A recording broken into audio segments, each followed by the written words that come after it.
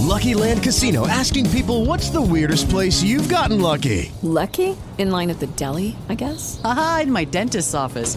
More than once, actually. Do I have to say? Yes, you do. In the car before my kids' PTA meeting. Really? Yes. Excuse me, what's the weirdest place you've gotten lucky? I never win and tell. Well, there you have it. You can get lucky anywhere, playing at LuckyLandSlots.com. Play for free right now. Are you feeling lucky? No purchase necessary. Void where prohibited by law. 18 plus. Terms and conditions apply. See website for details.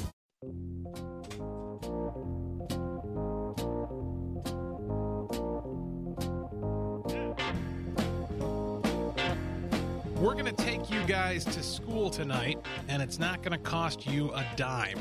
Here on Closing Argument, my name is Walter Hudson, Twin Cities News Talk, AM 1130, 103.5 FM. You can catch us streaming at TwinCitiesNewsTalk.com and on your mobile device utilizing your iHeartRadio app.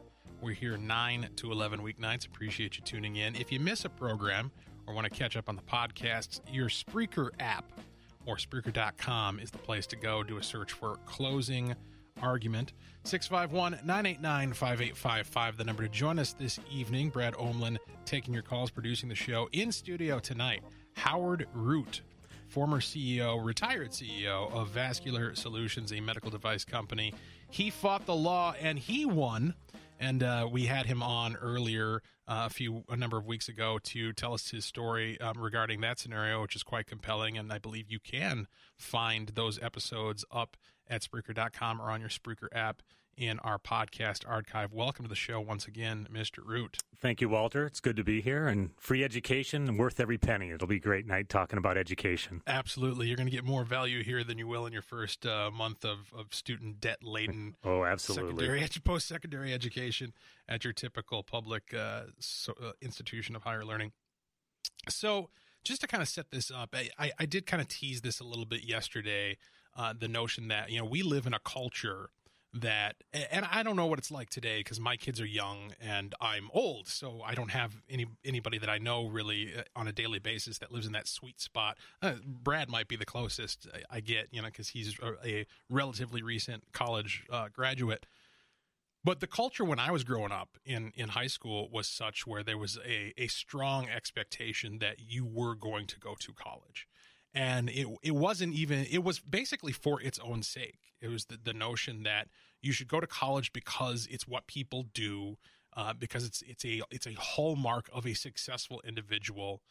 It's a hallmark of a modern individual, somebody who is progressing and advancing and offering something that is ultimately going to be rewarded somehow, mystically going to be rewarded in the economy moving forward.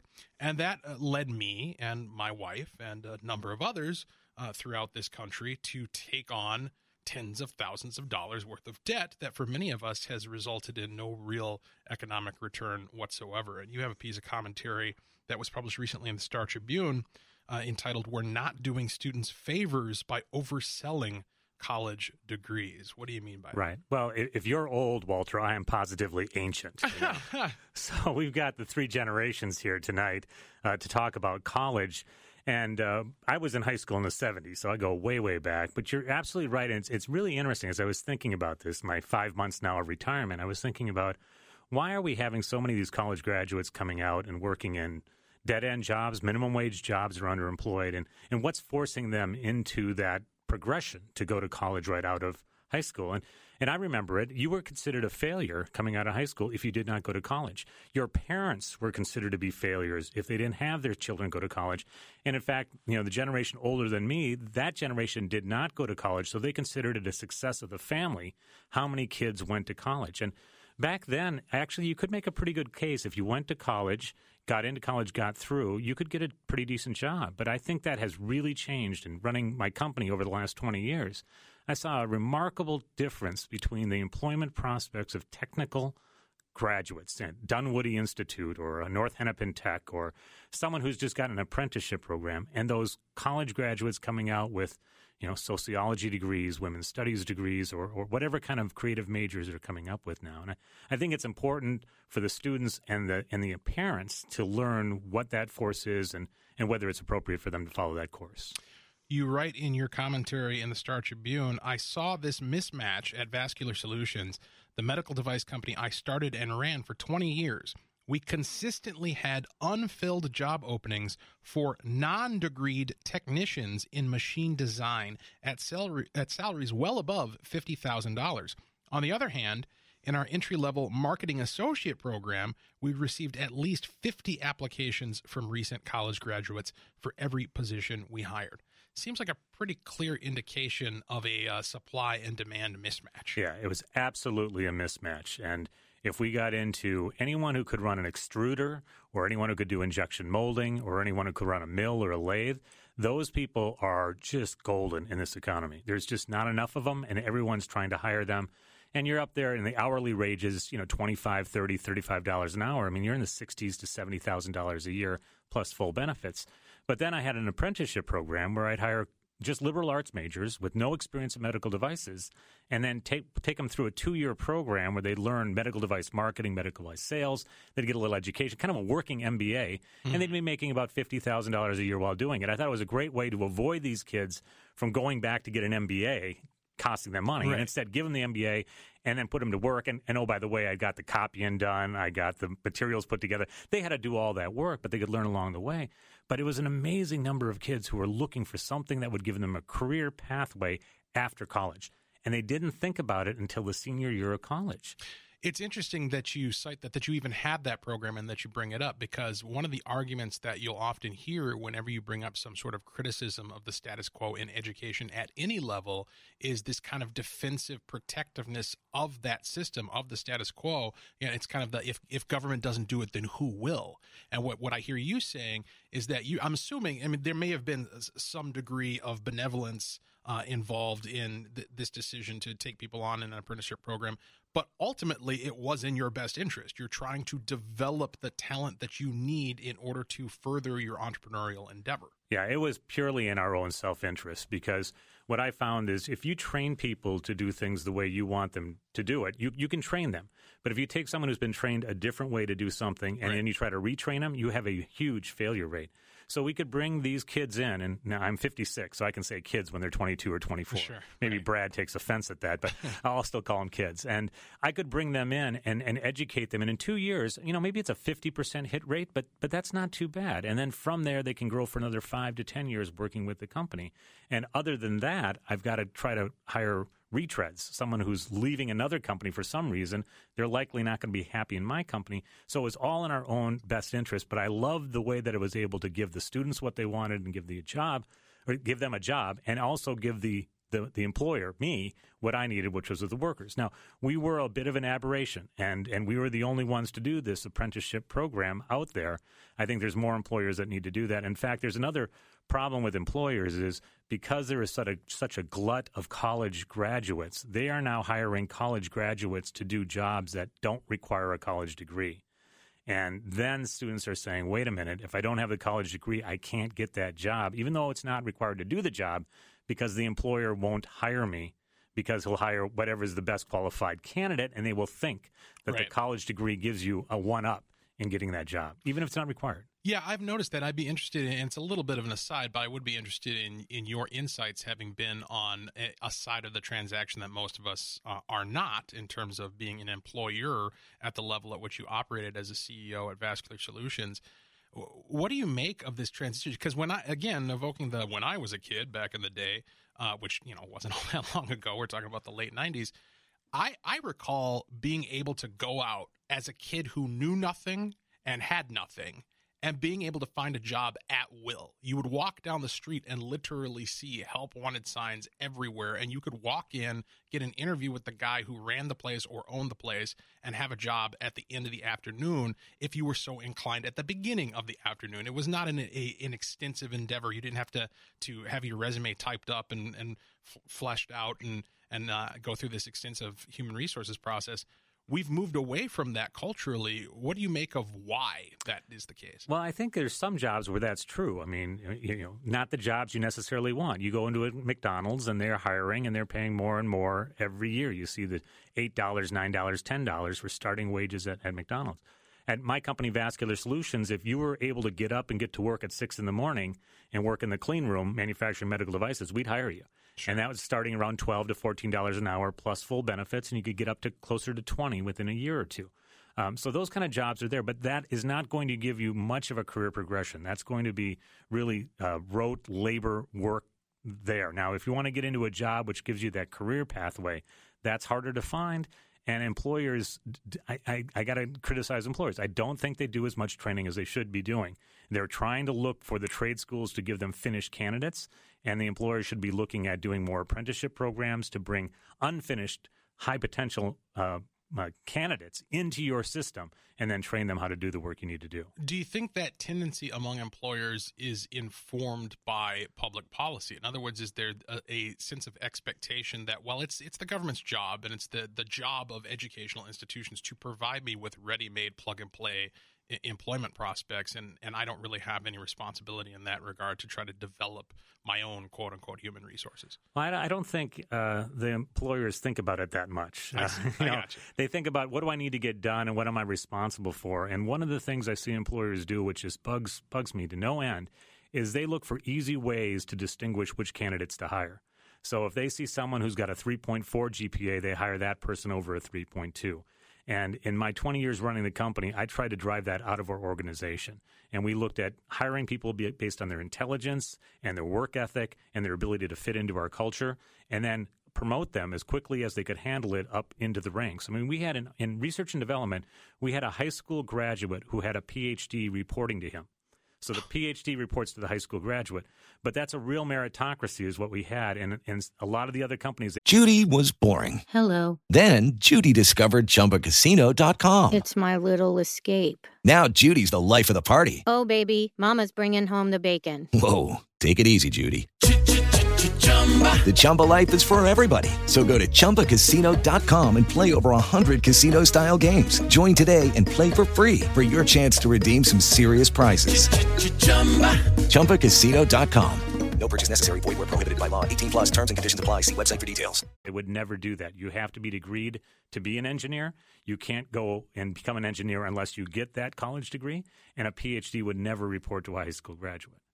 It seems to be prevalent in our modern culture, this deference to authority, this deference to the idea of credentials specifically. That, in other words, if you're running a television news commentary program and you need a guest to speak on some topic, you go out and you find a doctor. You go out and you find a professor. You go out and find somebody who has that credential next to their name in order to lend their opinion credibility. And that seems to have fostered a focus on credential over merit. Yes, yeah, absolutely. You're spot on.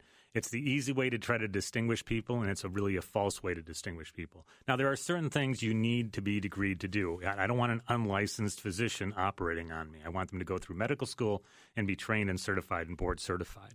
But when we get into people designing things and manufacturing things and working with basic mechanical skills, the degrees that people are getting are not relevant to what the work is. Right. Mechanical engineering is not mechanical anymore. Mm-hmm. It's not even engineering. It's more of a math exercise. So I had one engineer that we hired, mechanical engineer degreed, and we had a broomball team. And this engineer comes up to me and asks, what saw would I use to cut my broomball stick handle? Now, it's an aluminum-handled broomball stick, and a mechanical engineer doesn't know you pull out a hacksaw to cut that.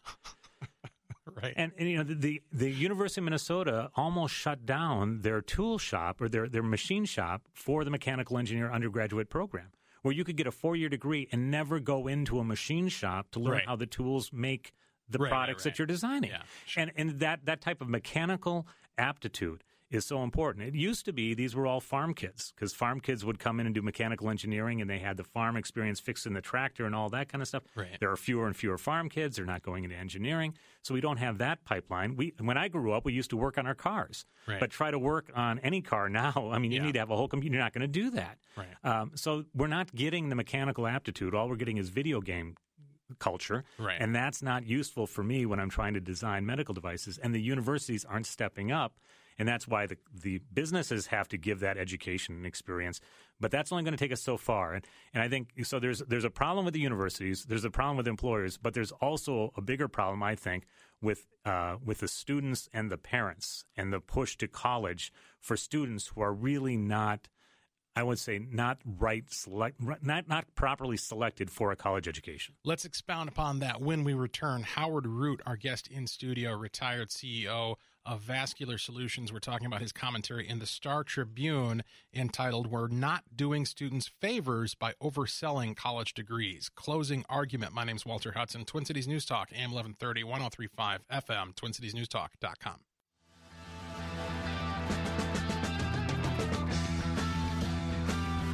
Twin Cities News Talk, AM 1130, 1035 FM. Closing argument. My name's Walter Hudson.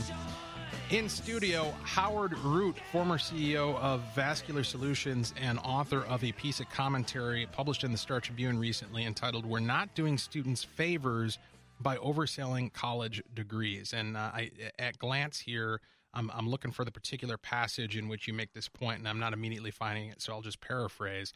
You make the point, and this is rather audacious, this is kind of a bold thing to claim in the modern discourse and with the modern culture surrounding education, that maybe not everyone needs to go to college. Right. That's heresy, right, in today's day and age, is everyone should go to college and everyone needs to go to college, and if you don't go to college, you're gonna be in poorhouse forever. And there's a couple of ways that people dice that and provides the statistics. And a lot of the statistics come from the same colleges that are encouraging everyone to go to their institution. So there's a huge conflict of interest on how this whole issue is reported. They start off by talking about a college premium. They talk about college graduates on average earn over $1 million more than non-college graduates over their lifetime.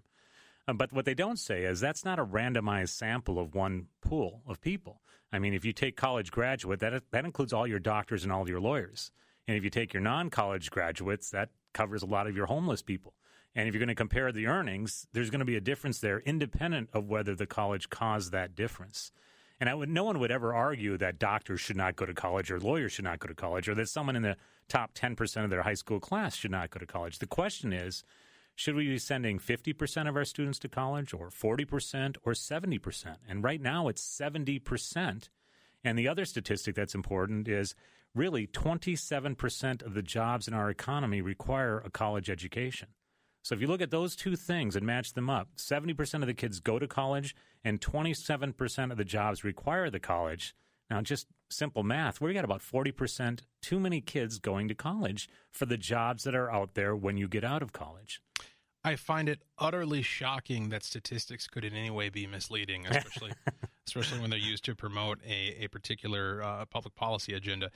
This is how you articulate it in your piece at the Star Tribune. Finding that academic high achievers have higher earnings should not surprise anyone, but it does not mean that a remedial math student enrolling in college will become a high-income actuary. And I might throw the word in there if I was editing it, magically become a high-income actuary. Nor will the lack of a college degree hamper the lifetime earnings of Mark Zuckerberg. It is in the interests and talent of the individual student that will determine if the college degree increases his or her lifetime earnings. That seems to be pretty clear-cut. It's clear-cut, and that was the paragraph in my article that I spent so much time making sure I chose the right words. And you're a master of this as well, because you dance on these controversial issues where you say things like this, and people will automatically assume you're implying that someone cannot be a college student, or you're saying if you're poor, you can't become rich. Right. I'm not saying that at all. I'm saying college should be an opportunity for everyone in America, but you have to achieve in order to get in, and you have to be able to achieve in high school in order to make it worthwhile for you. And there's two parts to that, is we should not be putting people who can't achieve in college into college, and the students who have interests outside of college in a more technical field or something else where the academic world doesn't fit them should not be forced to go to college. We spend $1.3 billion a year on remedial education, and only 10% of the students who take a remedial education in a 2-year community college ever graduate. That's a horrible return on investment. When you look at it, they could be doing something else during those 2 years to get them a chance to become a plumber, an electrician, a carpenter, anything that doesn't require a college degree, and they'll probably earn more money in their lifetime because of it. 651-989-5855 if you want to join the conversation. Howard Root in studio with us tonight on Closing Argument. My name's Walter Hudson. We're talking about a piece he wrote in the Star Tribune entitled "We're Not Doing Students Favors by Overselling College Degrees." Let's go to Jody in Eden Prairie. Welcome to the program. Hi. I am very grateful that you guys are talking about this issue. I'm an airline pilot. I'm on my fourth airline. 3 of my previous airline carriers did not require a 4-year degree. They just preferred it. But my fourth one did. So I had to go back to college and finish 8 credits. And I didn't even get credits it was a Bachelor of Elective Studies. So I took 2 criminal justice courses and a tropical rainforest class. Oh, wow.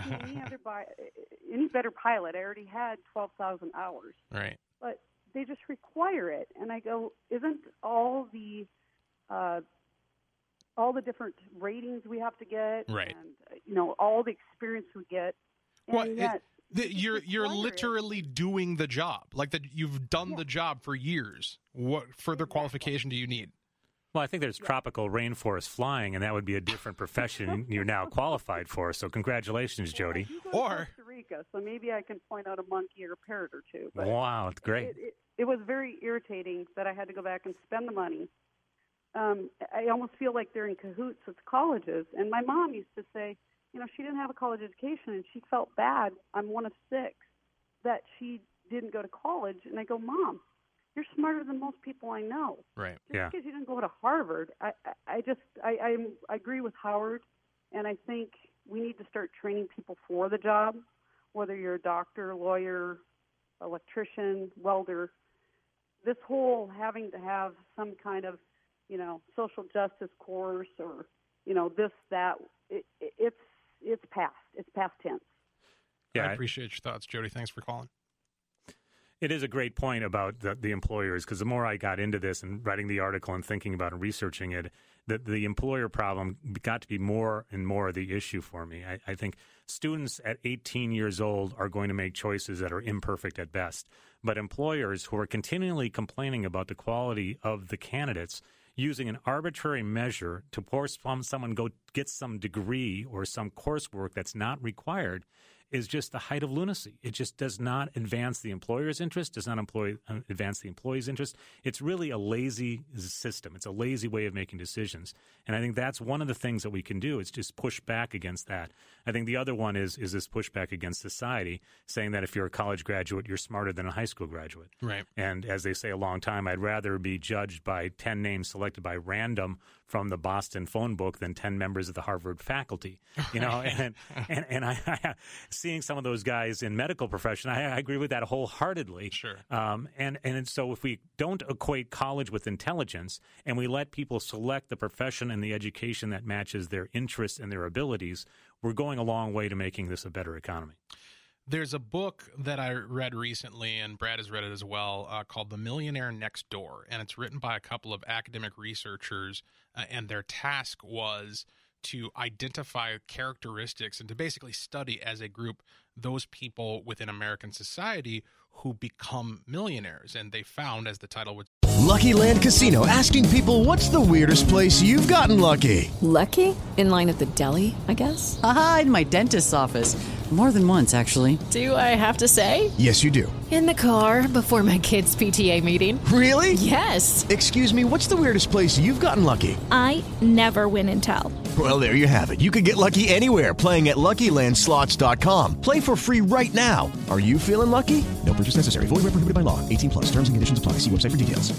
Say goodbye to your credit card rewards. Greedy corporate mega stores, led by Walmart and Target, are pushing for a law in Congress to take away your hard-earned cash back and travel points to line their pockets. The Durbin-Marshall credit card bill would enact harmful credit card routing mandates that would end credit card rewards as we know it. If you love your credit card rewards, tell your lawmakers, hands off my rewards. Tell them to oppose the Durbin-Marshall credit card bill.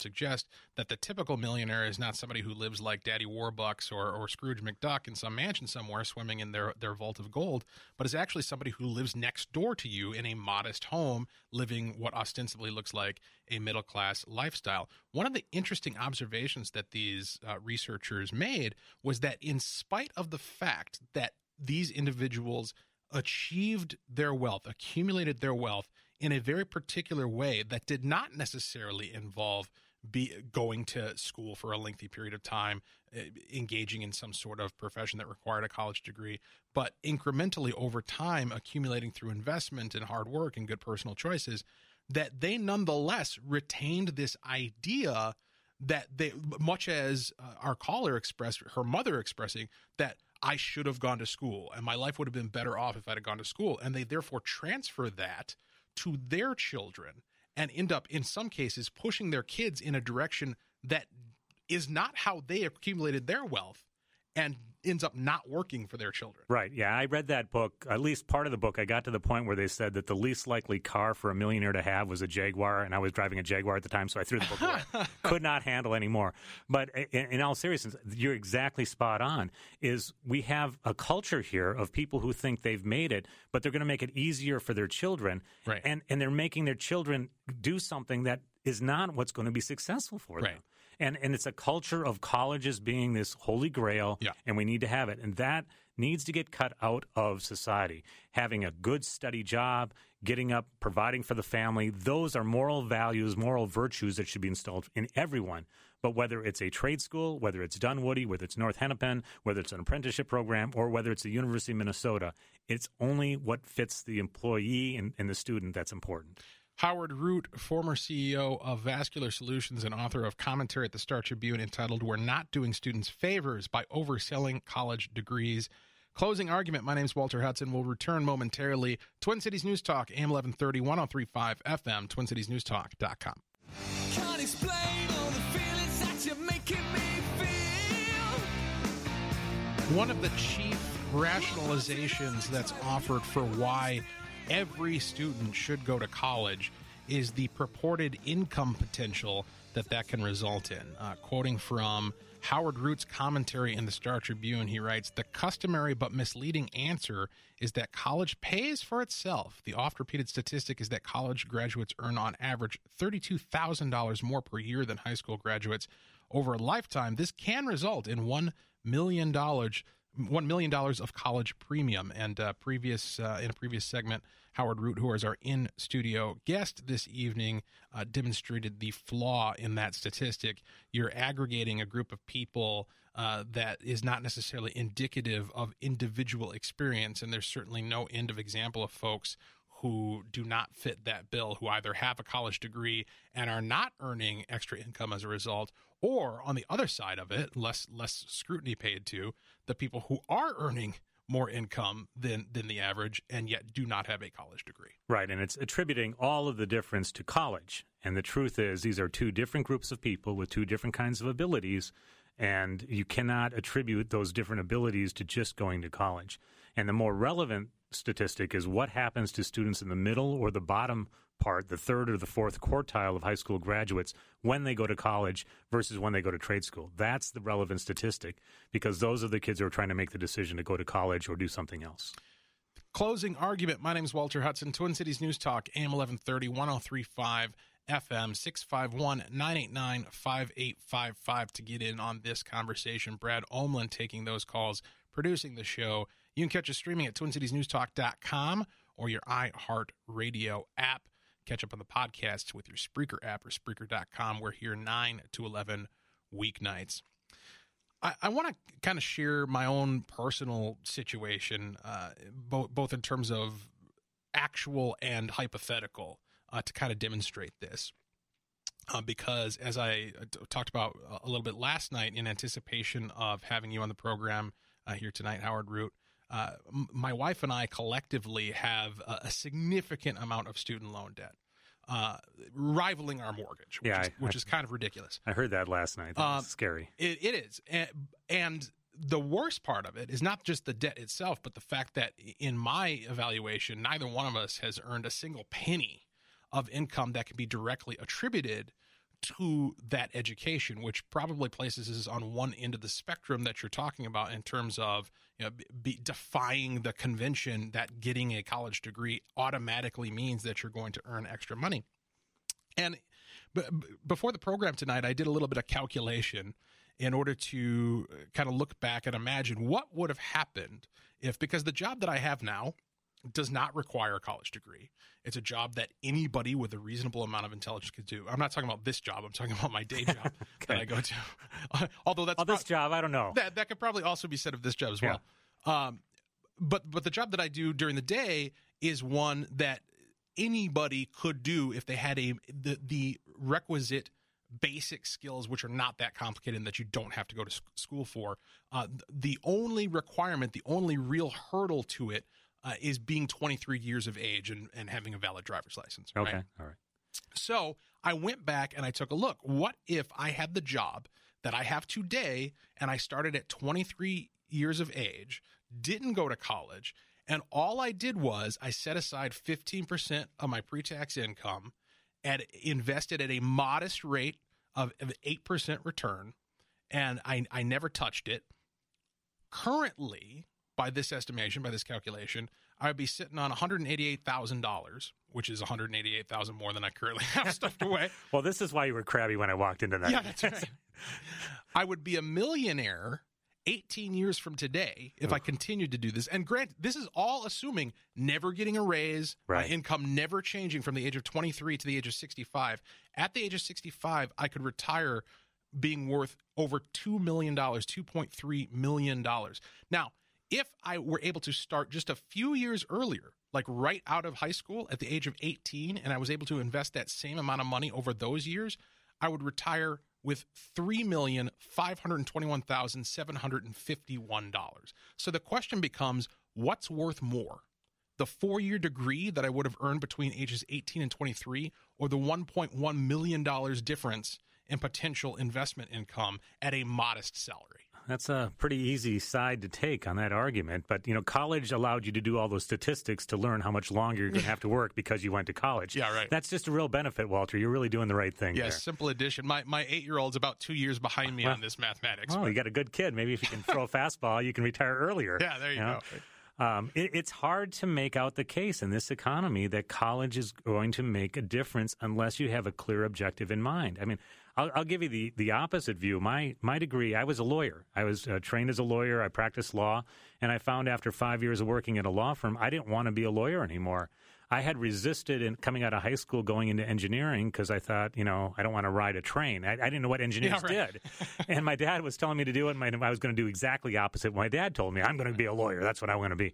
So I do that, and I find out, a genetic background, I don't know what it is. I like the engineering side. So after doing 5 years of law, started moving more and more to the engineering and then starting my own medical device company. And for the last 10 years of the company, all I did was basically develop, invent, and market medical devices. I didn't use my legal degree at all.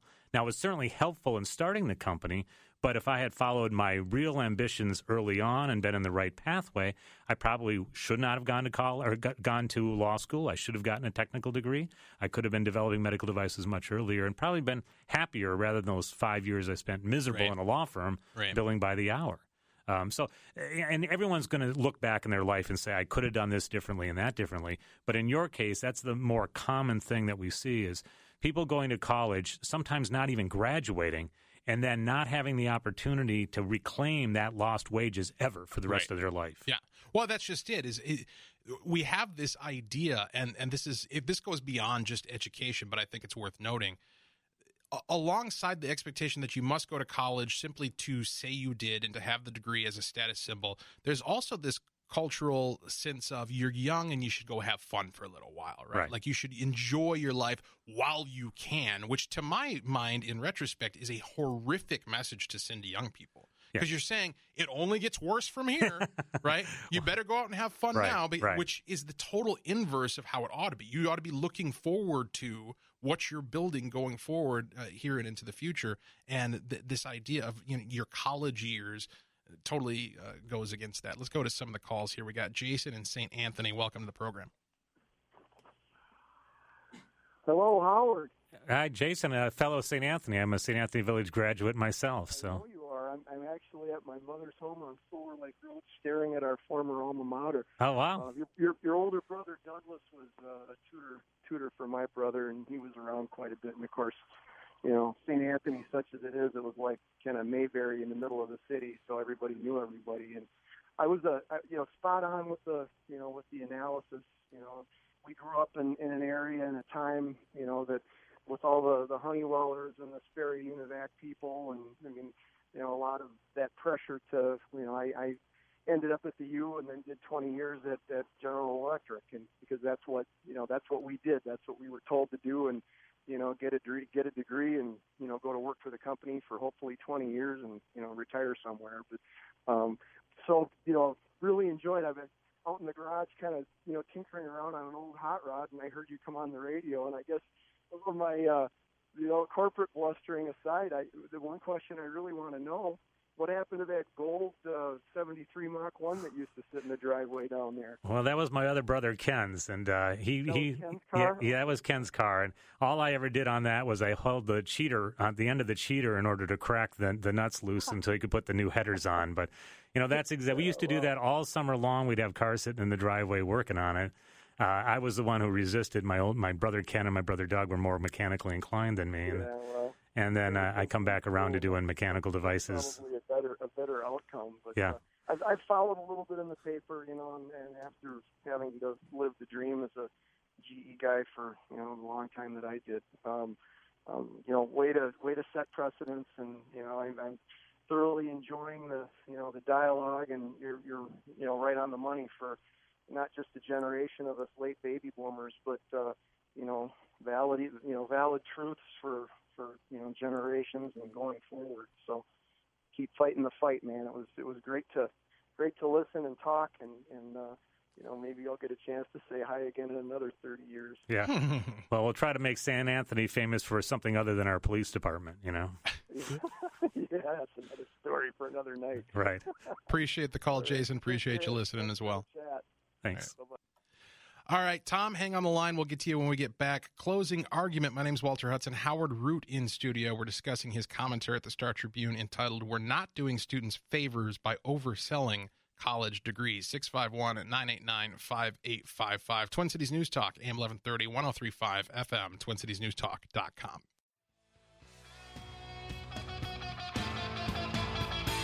Howard Root in studio with us tonight, former CEO of Vascular Solutions and author of a piece at the Star Tribune entitled, "We're Not Doing Students Favors by Overselling College Degrees." We've been talking about it this hour on Closing Argument. My name's Walter Hudson, Twin Cities News Talk, AM 1130, 103.5 FM. I was just about to ask you off air, Howard, but I decided to ask you on. Have you gotten much feedback from this commentary? Not yet. It just published, I think, on Monday, and I was looking to see if any reaction came back from the university. About 5 years ago, I wrote an op-ed in the Star Tribune as well. It said, "No hard sciences, no job." And at that point, I critiqued the University of Minnesota's curriculum, complaining that they were giving liberal arts graduates basically worthless degrees, things with no substance in the learning. And that one got a little bit more of a rise out of the university. They took issue with that, and they didn't want to come out and learn what I was saying. They wanted me to come down and learn what they were doing. I didn't take them up on that offer. But this one, I'm still waiting to see. I mean, one of the points in the article was Representative Tim Walz wants to push for more remedial education money. So he wants the universities to get grants from the government to put even more remedial education programs into colleges, essentially putting a high school curriculum side by side with a college curriculum at the University of Minnesota. Which is kind of an admission that the high schools are failing, perhaps? Well, it's two admissions. One is the high schools aren't preparing these students as they should. Absolutely, they're failing in that way. But second, I would argue it's even more of an admission that too many students are going to college. Sure. If you have this problem and students are not ready for college, I think you should really look at whether college is ever going to be the right answer for them. And when we have 70% of high school graduates going on to college, that's an incredible number. I don't think it should be anywhere close to that, especially like we talked about, when only about 27% of the jobs require college and 70% of the kids are going to college. I think we should be looking at it the other way, saying let's look for alternatives. Even, the military is a great option. You get education and you get training and you get a life lesson. Apprenticeship programs are great training. Auto mechanics can make $100,000 a year. There's a lot of options out there. We don't have much unemployment. You just have to find a place that fits your skill set and that one that you can get a job after you get done. Let's go to Tom in Rogers. Thanks for holding. Welcome to the program. Good evening, and I just want to say that I really like your program. I've started to enjoy it, actually. Well, I'm glad. That's kind of the purpose. I just want to make a comment and then a question. I graduated in 75, and I remember back then most of the people that I knew, the ones that went to college were ones that needed a college degree for particular careers. Like I know one was going to become a doctor, obviously. I think one was going to become a stewardess, and I think you needed a degree for that at that time. But for the most part, most of us just went out into the workforce and got a job, bounced around a few times here or there, but then settled into a job with a company that, we worked from the bottom and worked our way up, and learned the trade. In my case, it was machine shop. And so I got hands-on experience and worked my way up through, to become a machinist. And you don't see that much too often anymore. And it's a lot of it, I think, changed too with like temp situations where a lot of companies go with temps now. It seems like companies aren't interested in training people, taking on somebody and putting them in a training program for a particular position. Then my question is some years ago on a radio show, not obviously yours, but there was a gentleman on talking about something similar to what Steve talked about tonight, and he attributed it to the rise of this idea that you have to go to college to make more money, or you have to go to college, period, with the advent of the student loan program, which I believe he stated started in 1972 under Nixon, I believe, and that it gave the colleges, the impetus to get as many people into college as you could. Yeah. And was the start of the brainwashing that, you got to go to college. Yeah, Tom, we talked about that, or I talked about it last night at I didn't catch your show last night. No, but I'm glad you brought it up again because it fits very neatly into what we're talking about tonight, the notion that there is an economic incentive that is somewhat perverse as a result of government intervention to encourage students through public policy, both through the culture and through public policy, to commit to being college students in order to benefit not themselves, not the overall economy, not industry and business, but the industry that is the post-secondary education system. And so there is, you would agree then that with the gentleman I heard some years ago, that there is a direct correlation between the start of the student loan program and this whole concept of the colleges pushing to have kids go to college. I haven't seen data to that effect, but let's put it this way. I would not be surprised at all, and in fact, I would expect that to be the case. I appreciate your call, Tom. Yeah, certainly it's allowing colleges to get away with something that's not in the best interest of the students. When they have $100,000 student loan debt that students aren't worrying about, and they can get it almost free, that's going to allow the colleges to continue to jack up the tuition, push more students into it, and not worry about the effects because it won't be seen for another 5 to 10 years. I mean, I had a quote by Mike Rowe, one of my favorite TV stars. He does dirty jobs on TV. At the end of my article, I quoted him saying, "We're lending money we don't have to kids who can't pay it back to train them for jobs that no longer exist." Right. And if you look at it that way, it's really this push out of the economic effect of college on students and their parents. It's more often now the parents who are on the hook for it. And now we have proposals to wipe out student debt. And we talked about that last night as well. And if you do that, what's going to happen in the next generation? Well, then they're going to expect it that we wiped out again. So now if college is free, and nothing's ever free, someone else has to pay for it, it just means that society and the whole economy is going to be dragged down by a college system that's not producing for our economy. It seems to me, and perhaps I'm a little too conspiratorial or cynical in this regard, but it seems to me that notion of forgiving the debt is, let's put it this way, it leads very naturally towards essentially nationalizing the post-secondary education system, because it's going to get to a point where if you don't change the incentives that people are motivated by to go to college, and you just continually, every once in a while, cyclically forgive the debt, it's eventually going to turn into a fiscal crisis that requires some sort of regulation in order to stabilize. Right, and then the other part about that is you kind of kill the competition, and they're doing that by the assault on the for-profit educational system. I mean, these for-profit colleges, if they make one slip up on any regulation, Lori Swanson, our AG, will be on them with a lawsuit tomorrow and try to shut them down. Right. And they're doing that in cooperation with the public university system. Yes. That's continuing to go forward and educating students for jobs that they can't get. Right.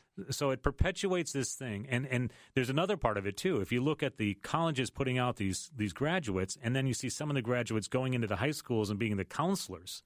Every counselor in a high school is a college graduate. Well, what are they going to be pushing their kids into? Into college. Yeah, right. And then they say you don't have to pay for it because you'll get this loan. Yeah. And, oh, by the way, you've got $1 million over your lifetime college premium. Right. So you should be incurring $200,000 in debt, and you'll make that back in 10, 15 years. No problem. It's rather insidious. The public education system really institutionalizes students similar to how prisoners are institutionalized. And by that I mean you get used to being told what to do, when to do it, and basically having your values served up to you on a silver platter. And when you suddenly become an adult and you're cast out into the world with really no preparation in terms of how to take responsibility for yourself, and then you get recruited by someone at a college who says, hey, step right into this student loan, it's going to be a natural progression for you to basically continue to do what you're told. Well said. Only in this case, the impetus is not the furtherance of your own education, but the furtherance of the financial well-being of people who are providing educational services. Howard Root was our guest in studio tonight. We'll be back next hour. Closing argument. My name's Walter Hudson. Twin Cities News Talk, AM 1130, 103.5 FM, TwinCitiesNewsTalk.com.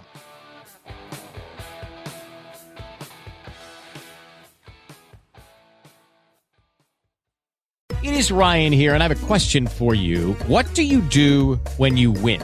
Like, are you a fist pumper, a woohooer, a hand clapper, a high fiver? I kind of like the high five, but if you want to hone in on those winning moves, check out Chumba Casino. At ChumbaCasino.com, choose from hundreds of social casino-style games for your chance to redeem serious cash prizes. There are new game releases weekly, plus free daily bonuses. So don't wait. Start having the most fun ever at ChumbaCasino.com. No purchase necessary. VGW. Void where prohibited by law. See terms and conditions. 18+.